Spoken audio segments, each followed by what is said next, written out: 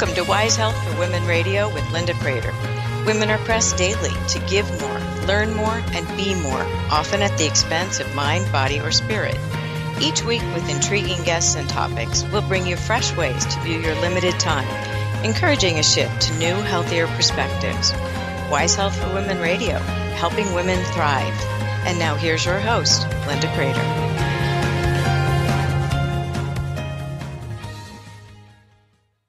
Welcome. I'm Linda Crater, and I'm very glad to welcome you to our show today. We have a really interesting show talking about caregiving, which I'm sure many of you are caregivers. There are 64 million caregivers in the United States. 5.5 million are in the military. And we're going to be talking today to Holly Farrell, who's the Executive Director of Veteran Warriors, which is a veteran service organization, a VSO, that helps caregivers navigate the medical system. And there's very specific things on the military side, but those of you on the civilian side will recognize a lot of similar points in that navigating a medical system is very tricky. It's labyrinthine. You're told one thing here and another thing over here, and the confusion and lack of clarity in communication makes things more difficult than it needs to be. So we're going to talk today about, well, first of all, why caregivers are so vital to quality of life, but there are also some changes for the military caregivers right now. And there are many, many questions. So today's show will focus on clarifying and updating some points that have been made in just the last week. And we will come back when further changes are made by the Department of Veteran Affairs and talk about those as well. But some of these things are general, like good record keeping, documentation, communication. Those things are good for veteran or civilian caregivers. So, Holly, we have a lot to cover today. Welcome to our show. Thanks. We're happy to be here. I'm delighted to have you. I think one of the things that has been so difficult about the caregiver program, and both you and I have been involved since its inception, which was in 2011, a lot of things, medical systems especially, are based upon communicating qualifying factors, requirements, how you have to participate, how you are included. And when there is confusion over any of that, it makes it very difficult. So for the background, for those who are not familiar with this, there is a caregiver program known by a much longer name that we'll just give the initials, PCAFC, in the Department of Veteran Affairs that helps those who are injured, mostly in combat, but not always. And these are people who need additional assistance for the activities of daily living. And in recent years, it was only for post 9/11 veterans and their caregivers were in the program. But that has recently changed. And with an expansion in a bureaucracy as large as the Department of Veteran Affairs, there can be a lot of hiccups. And so we have all navigated these, many of us, for years. Holly is the caregiver of her husband, as well as the Executive Director of Veteran Warriors. And so let's talk a little bit about how it started out and what the intention was, and then when the expansion came. So when it started out, it was solely for post 9/11. They focused heavily on PTSD, as that was one of the primary factors for all post 9/11 veterans. And it was to provide a caregiver, so to speak, for the post 9/11 generation, which was typically younger. You were looking 20 to 40 years old. There were no resources available for that cohort. And now we have gotten to where it is expanding to all veterans. Mm-hmm. The focus has shifted a bit from mental health to ADLs. ADLs has always been part of the equation, but the focus now is heavier on ADLs. And there appears to be a disconnect for neurological impairments and for mental health. I want to add one thing here. PTSD was one of the signature injuries of those wars, but so was traumatic brain injury. And so when we're talking mental health, we're talking about organic brain health as well as mental health, and the focus on ADLs. Again, tell people what ADLs stands for. Activities of daily living. These are your basic activities of daily living: dressing, bathing, grooming, orthopedic devices, prosthetic devices, ambulation, transferring. Mm-hmm. So as this ran before, it with just post 9/11 prior to the expansion, do you feel that there was a good understanding of the eligibility and people knew what to expect in terms of what was written and what you were questioned on and evaluated on? Yes. Before the expansion, there was more transparency. There was something called a scoring methodology that was used, and veterans and caregivers had access to the scoring methodology. They knew how it was done. For instance, if you were independent, you were scored as 0. If the veteran required assistance with 75% of the ADL, they would be scored at 4, which is considered total. Mm-hmm. So if the veteran is unable to complete, at least 75%, then they are scored at total. But it was broken down into a scoring system. They also knew what they were being scored on. So it was objective. Yes. Okay, so as you go on, and you do have a scoring system and you can understand it, I know from advocating, you and I both know that when we talk to caregivers in the post 9/11 group, we could say, this is why you were not included. This may be something you need to document more. And if you could speak to the documentation, because that is an overall issue for qualification for any program.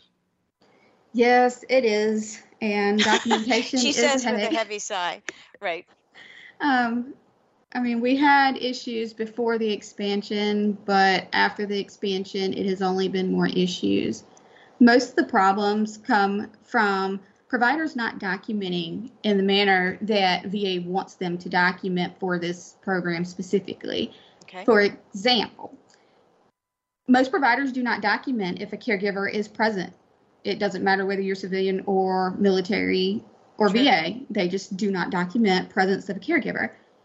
If you have a condition that is never going to improve, the likelihood of a provider documenting that, you're going to need, one of the requirements is 6 months of assistance from a caregiver. Mm-hmm. They're not going to document that if you are not expected to improve, because things of that nature are documented for goals.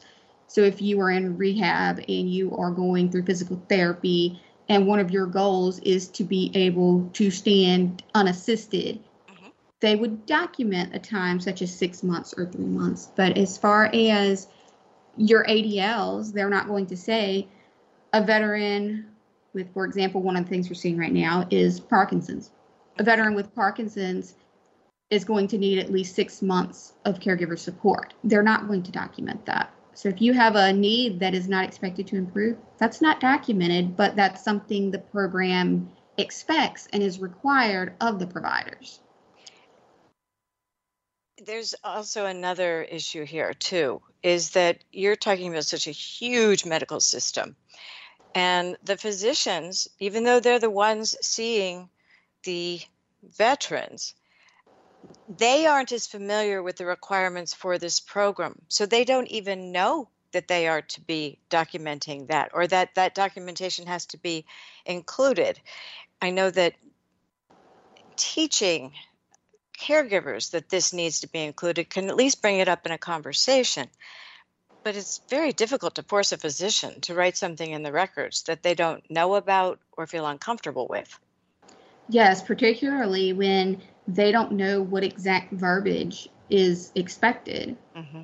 So if they say veteran requires indefinite assistance and the caregiver program staff goes in and they do a Control F search for 6 months or more, they are not going to identify indefinite or something of that nature. So it's a big mess right now. It's always been a pretty big mess since about 2015, 2016 with documentation, but now particularly documentation is an issue. And it's not that we fault the providers. It is the lack of clinical indication. It's knowledge, and not everyone knows about what are the requirements, and it's a huge system. Yes, and we're not just talking about internal VA. Right. VA also has community care providers that are contracted with VA, and then you have civilian providers that veterans see outside of VA that are not within the community care network. Yet, all documentation must be in the VA medical system record keeping. That is another issue. Your outside records you're expected to actually have them sent to VA and uploaded, but we know that even providers faxing documentation to VA, they are not always uploaded into VISTA. The same with caregivers delivering documentation or mailing documentation. So another issue we face is that caregivers are unable to actually identify when and if outside records are ever even uploaded, because you can't see that on your, what they call My Healthy Vet. So that's where we see our provider documents and whatnot. You can't see uploaded notes. There are so many questions. I'm so pleased to share that AARP is an amazing sponsor of our show. And we are talking about caregiving today, and that is where I have found more of my resources from AARP during the pandemic and now after the pandemic. And I've been very impressed with the advocacy that they provide, but also the fact that we will all need or be a caregiver at some point. So with Family Spread nationwide, AARP's resources and support are invaluable. And at aarp.org/wise, you'll find all your areas of interest with a special $12 new membership offer for our listeners. To talk about things like social isolation and community, communication with older drivers and safety, hearing loss, questions about Social Security and financial assistance, and in my case, a lot on caregiving with Alzheimer's and dementia, because family caregiver support hits close to home for me. And with these resources, it's been a huge help. I think most of us have a set idea of AARP for discounts, and that's true. But there are many more resources that we want to point out, because there are such great resources through the magazine and through other means of podcasts and webinars and things on the aarp.org website that take advantage of. So try the benefits for yourself. Go to aarp.org/wise to join for just $12 for your first year with automatic renewal. You'll also get a second membership for free, plus AARP the magazine and a free gift. That's aarp.org/wise. aarp.org/wise. Of these questions, what we're looking at are a number of parties involved. So you have the physicians, you have the staff, you have appointment making, you have social workers who are running the caregiver program, you have patient advocates, you have so many layers that I think we can all agree that making a message consistent between everyone requires superlative training and testing and qualifications and retesting. And yet again, going enterprise-wide, where the VA is divided into many categories, this alone has been an uphill battle. That is definitely true. So we've got documentation, we've got communication. And then when we went to the Mission Act, which changed the criteria. All right, so let's talk about this first. Legacy caregivers are those who were in the program prior to October 1st of 2020. And that's a term that the VA will ask, are you a legacy caregiver, et cetera. newer ones have been evaluated since that time period. And when messages are not given to specific cohorts in different ways. So the Vietnam vets were the next group that were expanded for help. And getting the consistency, do you have any suggestions for getting consistency in communication and clarification? Our biggest recommendation would be that the caregiver program look for clinical indicators and have training on those clinical indicators, because there is no way possible to have every provider within the nation, not just within VA, but all providers, document in the manner that they want. So it would be easier to identify clinical indicators, and the notes do have the clinical indicators which support the need. But that's one of our things we're trying to push. Well, it makes sense, because then it's clear if you qualify, it's clear if you don't qualify. And there has been a recent problem that has been in the news that these legacy caregivers, when the program was expanded, the criteria for eligibility changed. And the result of that was a very broad, very brusque, very abrupt discharge of nearly 90% of those in the program, because they did not fit the new criteria, which probably was not the intention of the law. And so as these legacy caregivers were discharged from the program, some of them still needing help for the rest of their lives, there have been a lot of us advocating and working hard for uniform eligibility requirements. And you're making some headway with Veteran Warriors, Holly. Yes, we are making headway, but to backtrack one step or two, not all of them do not qualify. We are seeing inaccurate documentation, and I'm talking blatant lies within the medical record that doesn't even match the medical record. So we have a systemic issue with documentation that disqualifies a veteran. Well, and this is devastating to a family. They are paid a minimal stipend to cover for the caregiver's time, because they, in most cases, cannot hold down jobs at the same time. And so it's a financial loss, but it's also a very deep emotional loss. When someone says, you don't need to be taken care of anymore, now you're out, it has caused enormous constraints, mental health issues, crises. And when you don't know why you've been discharged, because it doesn't make any sense, just because there isn't the word 6 months in your medical file, as you explained earlier, that has been a really chaotic time for veterans and their families. You want to elaborate on that? Yeah, the community right now is full of chaos, and there's despair throughout the whole community. We've actually never seen morale this low, and that's coming from people who are used to deployment. It's never been quite this low. There's a lot of devastation. They're trying to figure out what they're going to have to do to make ends meet, but the concerns are not just financially related. It's not just that the program has discharged them. There's concerns related to the documentation and how that will impact their future care. So we have a high turnover with VA providers. And with that high turnover, a new provider comes in and reviews your documentation, or your documentation gets sent to an outside provider who's new and not familiar with you.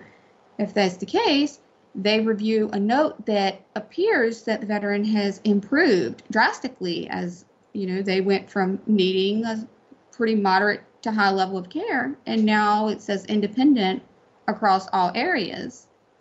And when we get to that point, that runs the risk of the pharmacy doctor discontinuing medication and not filling medication. It causes issues with continuity of care, with your care plan, and that puts veterans and caregivers in a really difficult situation.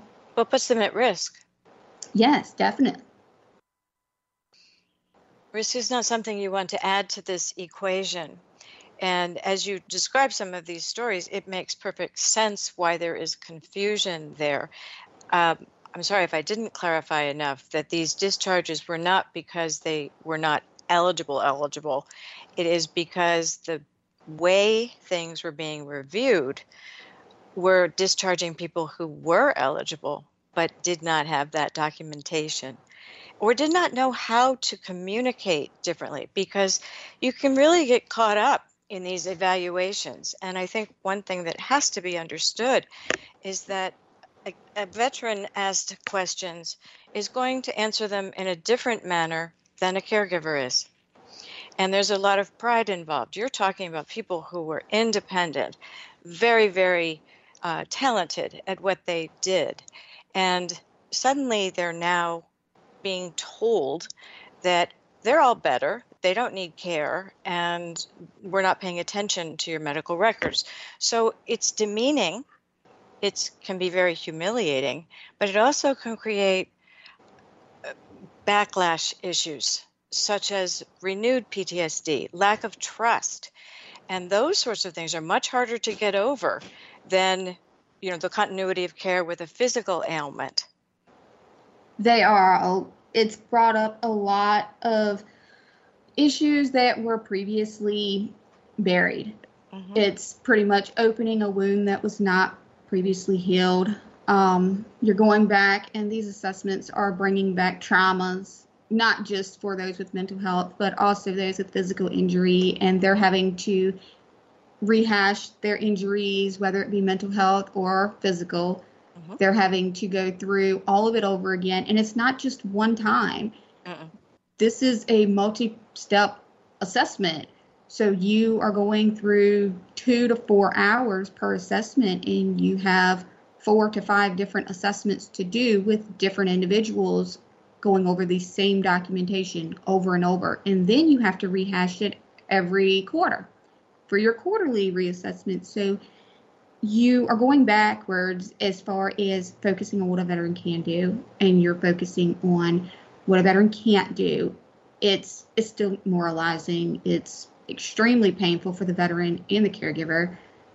They're losing all of their dignity, and there's really just no clear-cut way to explain this. Nothing of this nature would ever happen within the civilian world, so it's very difficult for those who are not involved to understand. Well, I think bureaucracy is understood. I think that everybody knows that it's hard to navigate a bureaucracy. We also know that there have been much better communication in recent weeks as caregivers began to talk to each other more. There was more of a, did this happen to us? Did this happen to you? And when that happens, you start to see patterns across the enterprise, which is very helpful actually to those advocating, because you can get a bigger picture on where are the holes and what can we do to fill them? What are some of the solutions? And getting the solutions heard is not always easy. Being heard in general is a skill that many could work on. And it is one of those things that some progress is being made. I want to emphasize that. And I don't want to shortchange some of the things that have been changed just because of the actions of advocates for caregivers in the last couple of weeks specifically. And so last Thursday, Friday, there was a pause put in place by the Department of Veteran Affairs. Want to take it from there? So the pause was put into place on the 22nd, just one day before the Senate committee hearing, which was focused on this program. Mm-hmm. They re-established, so to speak, the pause last Friday when an order went out from National to all of the staff to make contact with those veterans who had been notified of discharge, that the suspension was in place. One of the issues is that even if a veteran has social media, they are not necessarily following, or their caregiver is not necessarily following any of the advocacy organizations. They're not in caregiver or veteran groups. Maybe they just haven't had time to get on social media because a lot of caregivers are dealing with a lot of issues. Right. Their plates are full. So we have that. But there are some who were unaware of the discharges. There's a lot of confusion about what does this suspension mean, especially for those of us who have been through the pauses and suspensions before. But this agenda with this current action on Friday was to touch base with these legacy participants specifically to let them know there is a pause. They will not be discharged during the pause. And it will hopefully, bring some kind of peace of mind over the next few weeks as they're looking into these regulations, because when you get that notification of discharge, it is very stressful. And that's one of the things we're seeing within the community.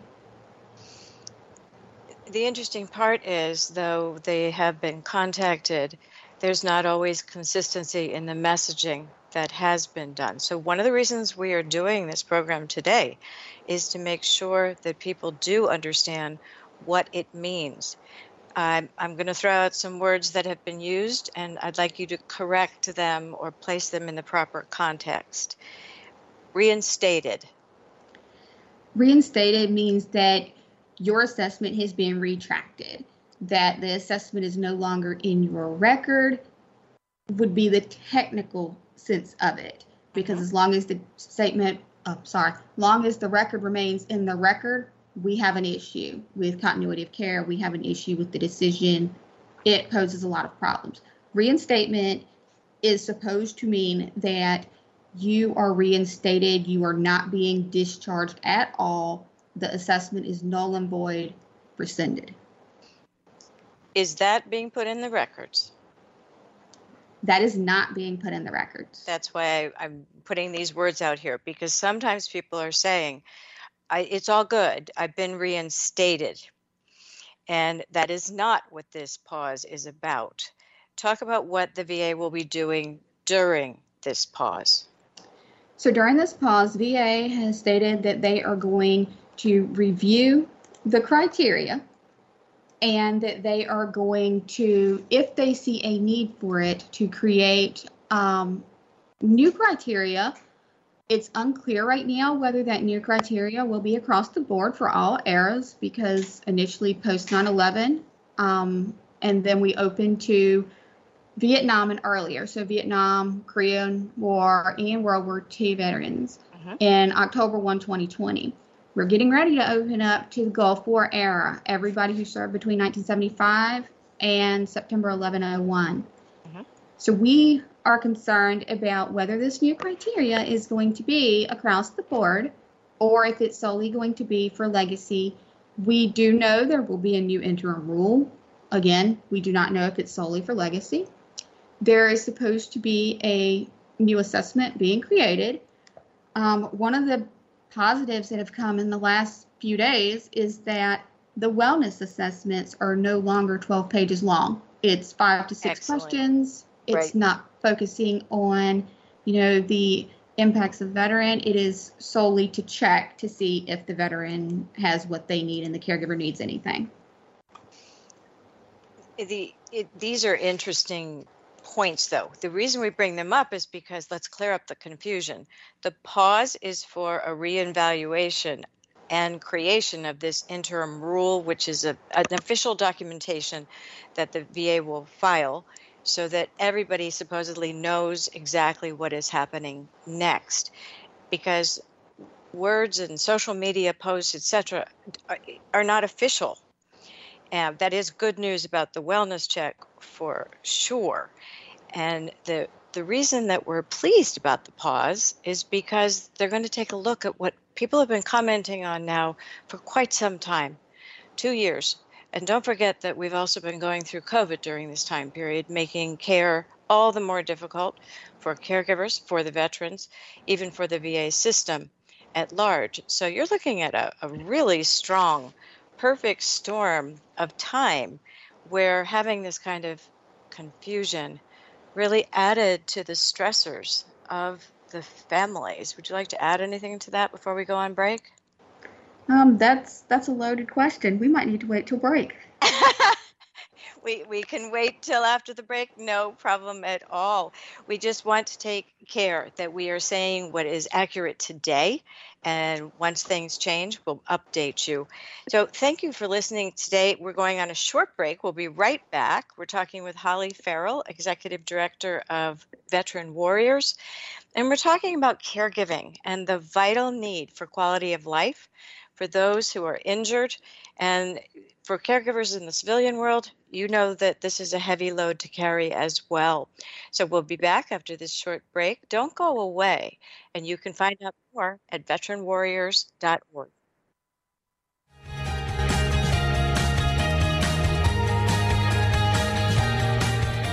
We're Wise Health for Women Radio, and we'll return after these short messages.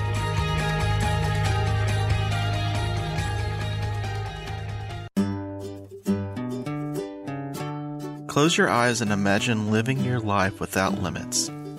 Where would you go? Who would you meet? What would you do?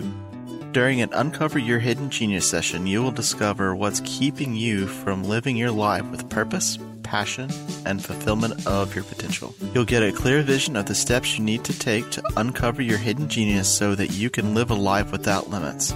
Sessions can be done over the phone, Skype, or in person. Find out more at www.joycebufordempowers.com or by calling 903-287-0747.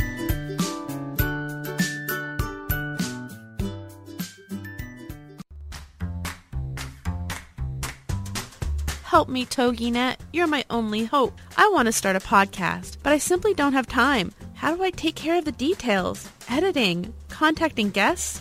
Where do I put it so that people can listen in? Fear not. The podcasting wizards here at TogiNet can take care of all of the details because we provide full-service podcasting for all of our hosts so that you can focus on your message. We even build you a webpage that you can edit. And we send your podcast out to Spotify and iTunes so that your message is easy to find. Wow, you can do all of that? You've magically cured my anxiety. Where do I sign up? You can find all of our packages on our website, toginet.com. That's TogiNet.com. If you would like to talk to one of us, call us at 903-787-5880 or email us at staff@toginetradio.com.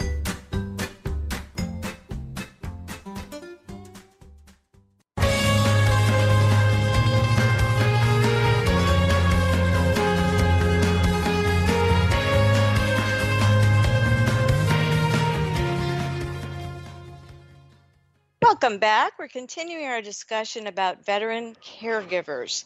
And in the process of these discharges, there's something that you could do called an appeal if you thought that they made a mistake. I mean, all of us are pretty familiar with if you get bounced off Facebook, you can appeal why they did that and go back. Well, an appeal of a caregiver discharge runs the same way, but there's a process that has to be followed.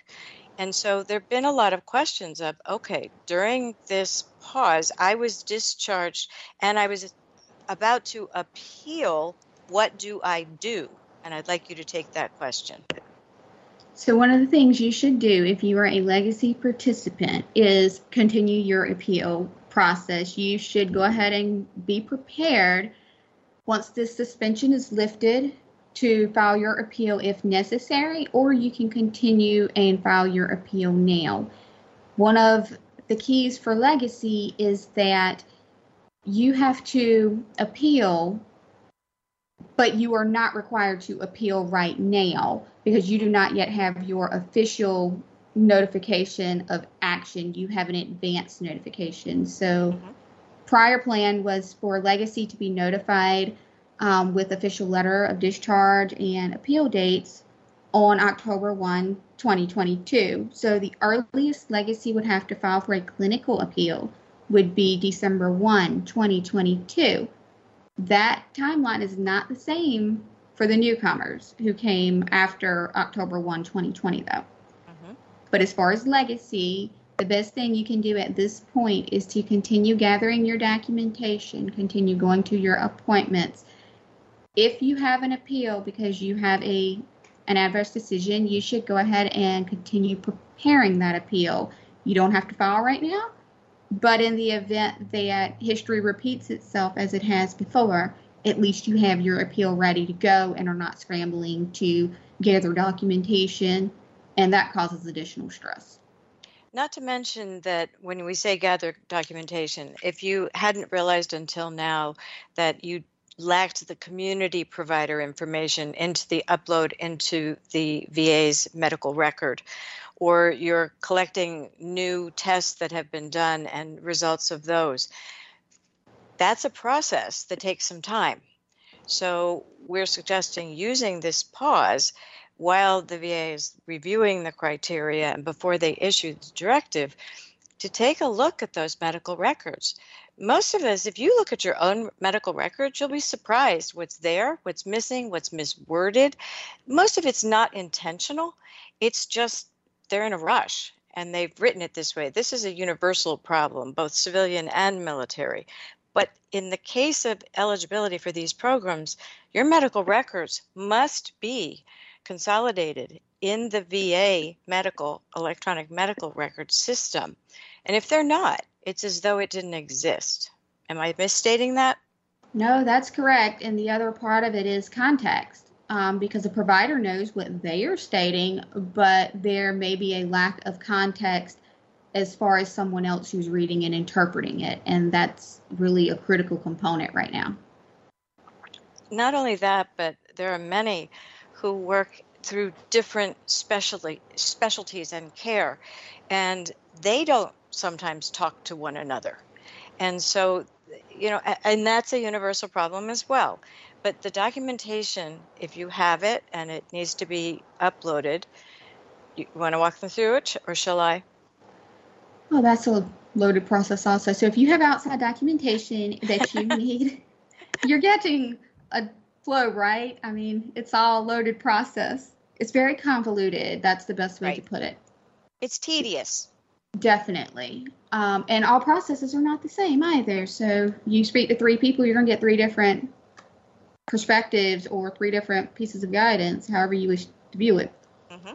When you are seeing community care providers, they are supposed to upload into the VA Community Care Network portal so that it's automatically loaded into VA. That's not always the case, but if you are seeing those who are not within community care, who have not been given a referral, you are just seeing an outside regular provider, maybe you're using TRICARE, you may be using Medicare, private insurance, or whatever. Those records have to be uploaded into Joint Legacy Viewer or to Vista Imaging, which are both systems within VA medical records that the veteran and the caregiver cannot review. So you cannot verify that you have your records uploaded even if you submit them. We have people right now who have submitted documents last year or from 2020, and for some reason, VA has not uploaded them or the caregiver program is not able to pull them. They're not being referenced. And that is also another issue we should probably touch on. Yes. Is that the caregiver program staff are not going into other systems to view your records. So it's really tedious. I would come back to the point, though, that has been a problem forever, and that is when you hand off your records and you cannot double check, you're not given any confirmation. This is, again, clarity and communication. And communication works best when it's two-way, not just that the responsibility is on the caregiver to make sure that the records are handed to the VA, but the VA also needs to acknowledge they've received them, they've uploaded them, and here's a link that we confirm these are now in your records. There are also times when there have been mistakes in the medical records which need to be corrected. Again, something we're suggesting doing during this pause. So if you look at medical records and you see that there are errors, and sometimes people are writing in records of other veterans, and that is rare, but it happens. And so you want to make sure they're correct. Those corrections must be made and uploaded as well. That is correct. But like you said, we have no way of verification. Right. There is no verification process. You cannot see the records. And that's another thing. If you have to provide context, you don't actually know what you're providing context to. You don't know what they have or have not read. You don't know what they've reviewed.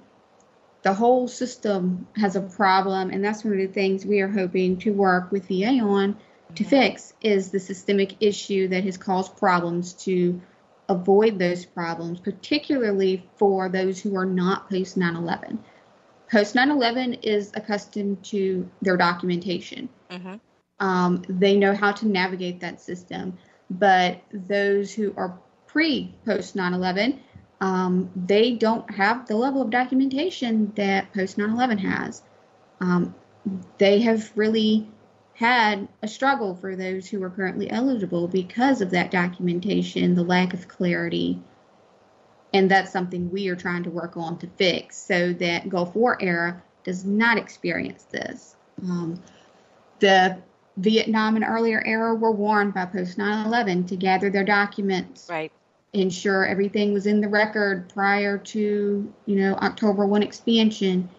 They had 2 years, and they thought that just because they had certain conditions, they would be fine. That's not the case. And now they are voicing their concerns and telling Gulf War, hey, you all need to go ahead and get this documentation. Make sure you're going to your appointments. Make sure it's getting clarified, because this is what we were experiencing. Right. And post 9/11 was accurate on that. So we really need these veterans to ensure their documents are accurate. And now is the time to do that. Most definitely. Because the accuracy must be there. And as I said, if it's not in the VA medical record system, it's as though it did not exist. And so if you say, but I, gave it to you, to me, some of the verification pieces are the easiest to fix, because you're talking receipt and return and answers and responses. And yet that has been one of the prevailing problems since 2011.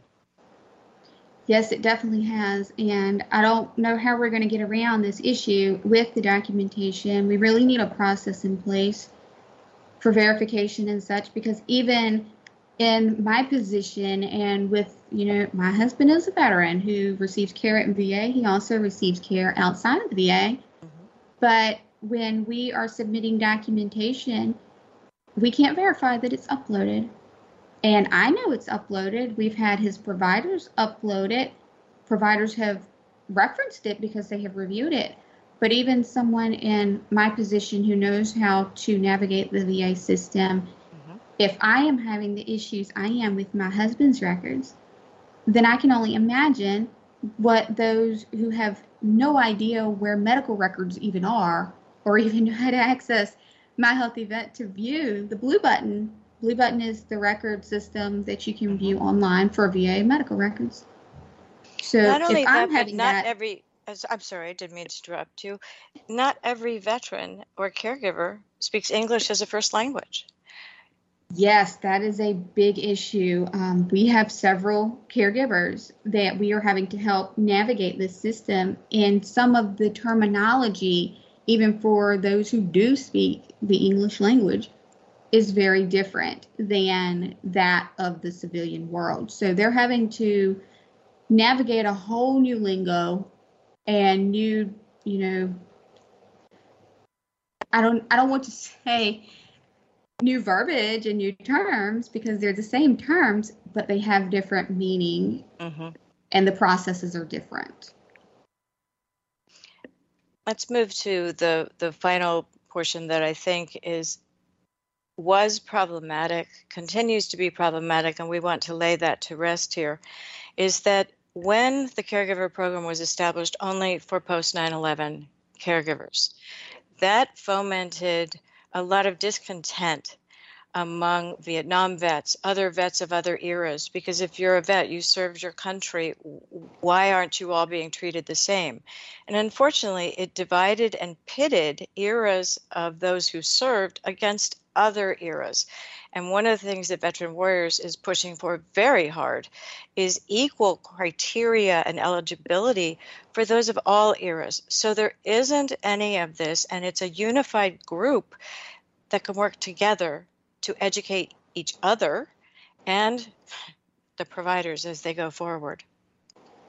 Yeah, there's a long-standing history of division, particularly with this program. Our stance, as you're aware, has been from the beginning that one era shouldn't work against another. Mm-hmm. A veteran is a veteran, and to give a very vivid picture of it, the example that I typically use, because it's very difficult, to put yourself in someone else's shoes.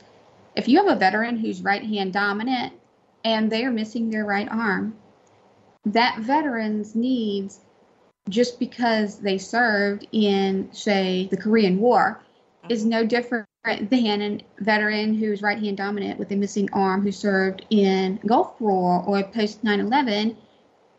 Their needs are going to be a little different individually, but you're going to have that no matter the era you serve. You can have two post 9/11 missing right arms who are right-hand dominant, and they're going to have different needs. One may be completely independent, may have adjusted well, but another may be heavily dependent on someone. But what we have tried to get the eras to understand, because of this division that the program's rule has created, is that the veterans themselves did not create these rules. VA created the rules. Congress wrote the law. Do not fight against your fellow veterans or their caregivers, because the needs do not discriminate. Your need for assistance with cognitive impairment is no different than the needs of, someone who is post 9/11 or Gulf if you are a Vietnam veteran. Cognitive impairment is cognitive impairment. So we need to look at it as a whole and say, okay, well, let's look at this veteran's individual needs. One of the focus has been amputees. Mm-hmm. And while we can all sympathize with amputees, there are a lot of amputees who are fully independent, who live fuller lives and can do things that those with all of their limbs and who have particularly neurological impairments cannot do. So that's been one of our focuses. Another has been trying to get the eras to work together.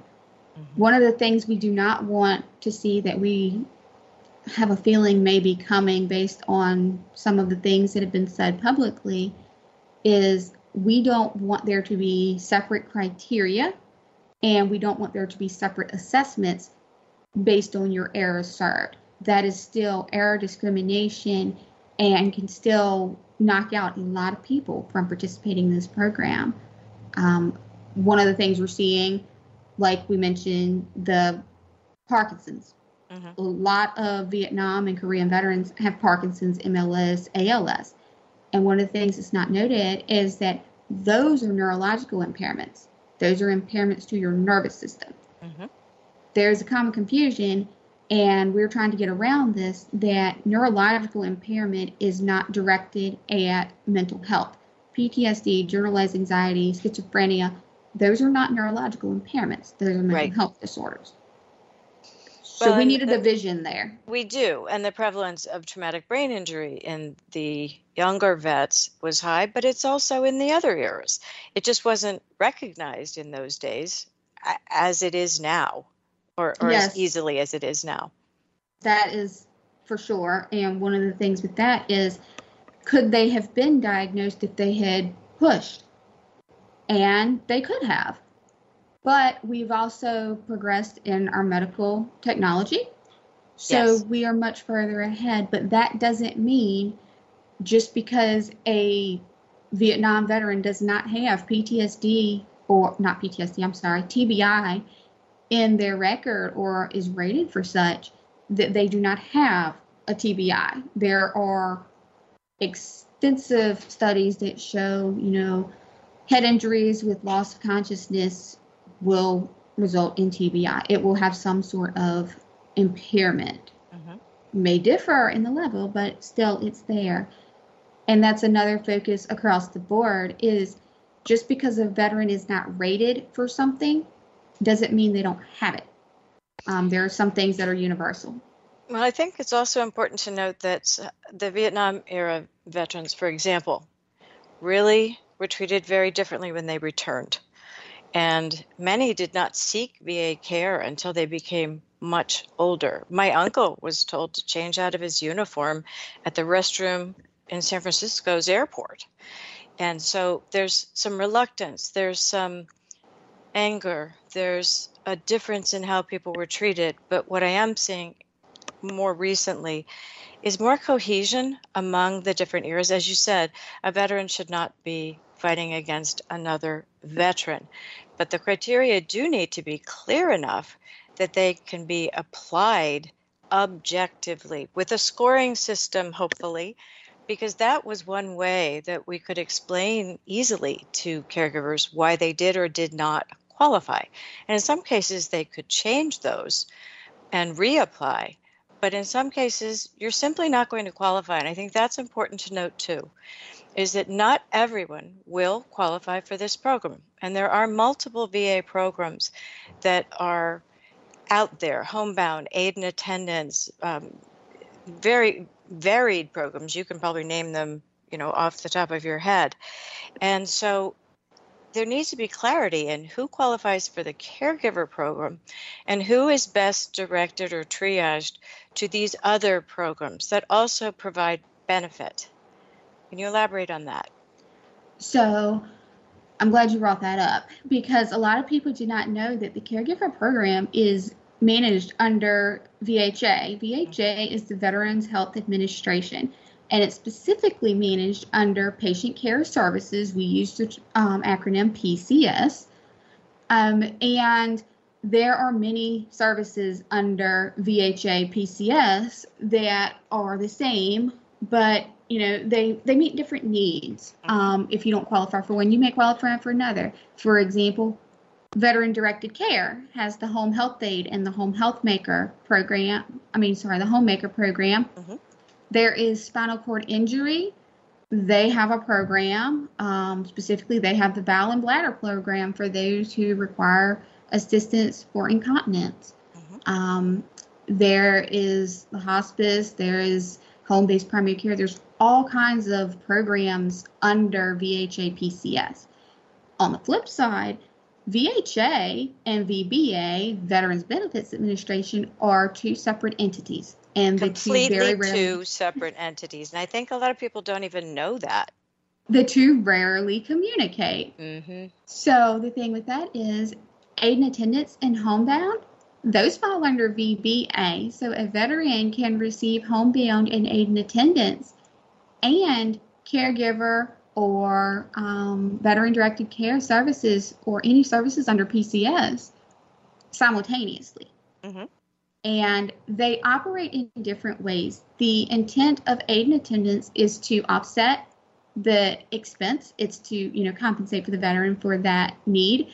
But aid and attendance is pretty minimal overall. It does not cover the needs.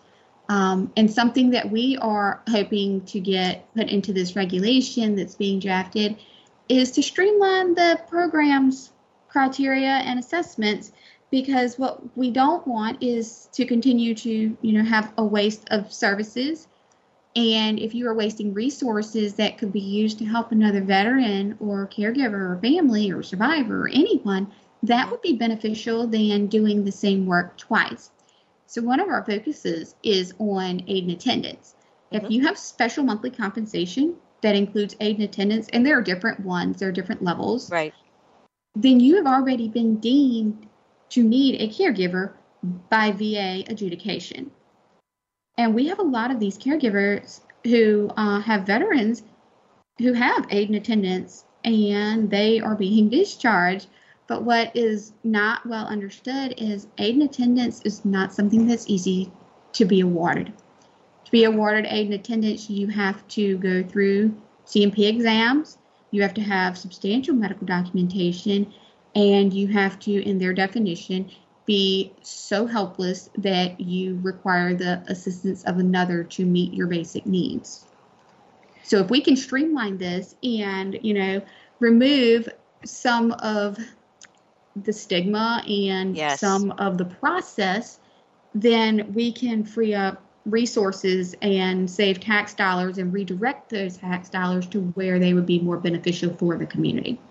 Well, it's always been interesting that they've used the, quote, continuum of care, that's in air quotes.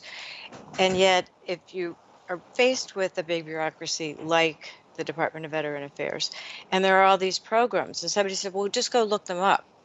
Well, if you've ever gone to a government website, and I think almost everybody in the whole world has, you know that what's there is not telling you exactly what you need in most cases. It raises questions.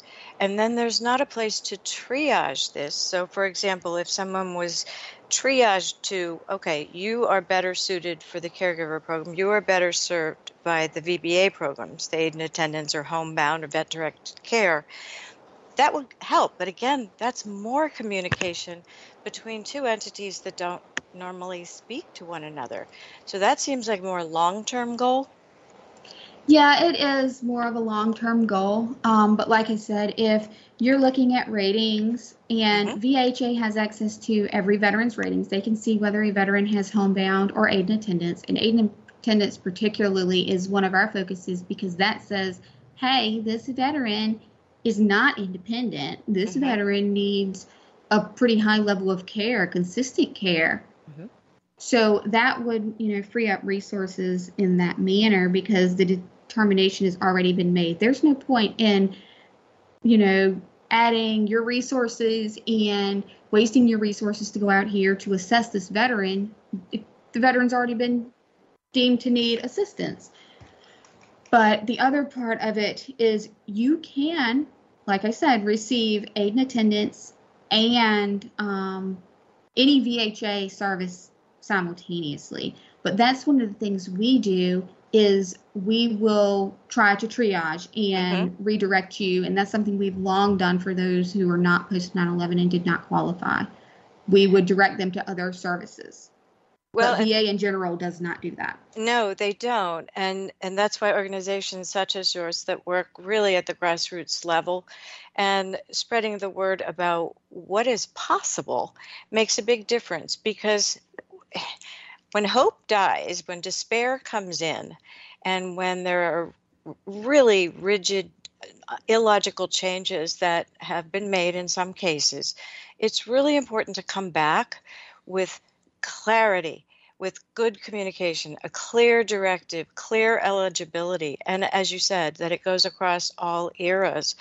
And is there a time frame for this expectation, Holly? There is not currently a time frame. We are hoping this will be the last time that we have to go through this freeze, and that the community experiences this, because those who, like I said, who've been through it, the community is very distrusting right now, and they are in the mindset of show me, prove it, what's different. So they're very guarded right now. There is no time frame. The last moratorium we had, we were just coming out of. Right. And that was December of 2018. So here we are at April 2022, and we've just been put into another moratorium March 22nd. So we can understand their frustration. And we we're absolutely hoping it will be a good understand process. it. I want to make sure people know exactly where to go to find out more information about Veteran Warriors and to find some of your documentation that is available publicly for them to find. And you go to the website veteran-warriors.org. Again, that's veteran-warriors.org. And we've been talking with Holly Farrell, who's the executive director. Holly, your work has been amazing, and I know that there are legions of caregivers who are grateful for the time and diligence put toward this rather thankless task. But it appears as though those persistent, consistent steps have truly brought this to a place where there can be hope. And we urge people to listen to this show over and over again or look at the documentation at veteran-warriors.org to find out the clear answers. Read it, print it, know it. Knowledge is power. Thank you for listening today. We are very glad that we were able to disseminate some of this information out to you. We'll be back the next time with an update. Make it a great week.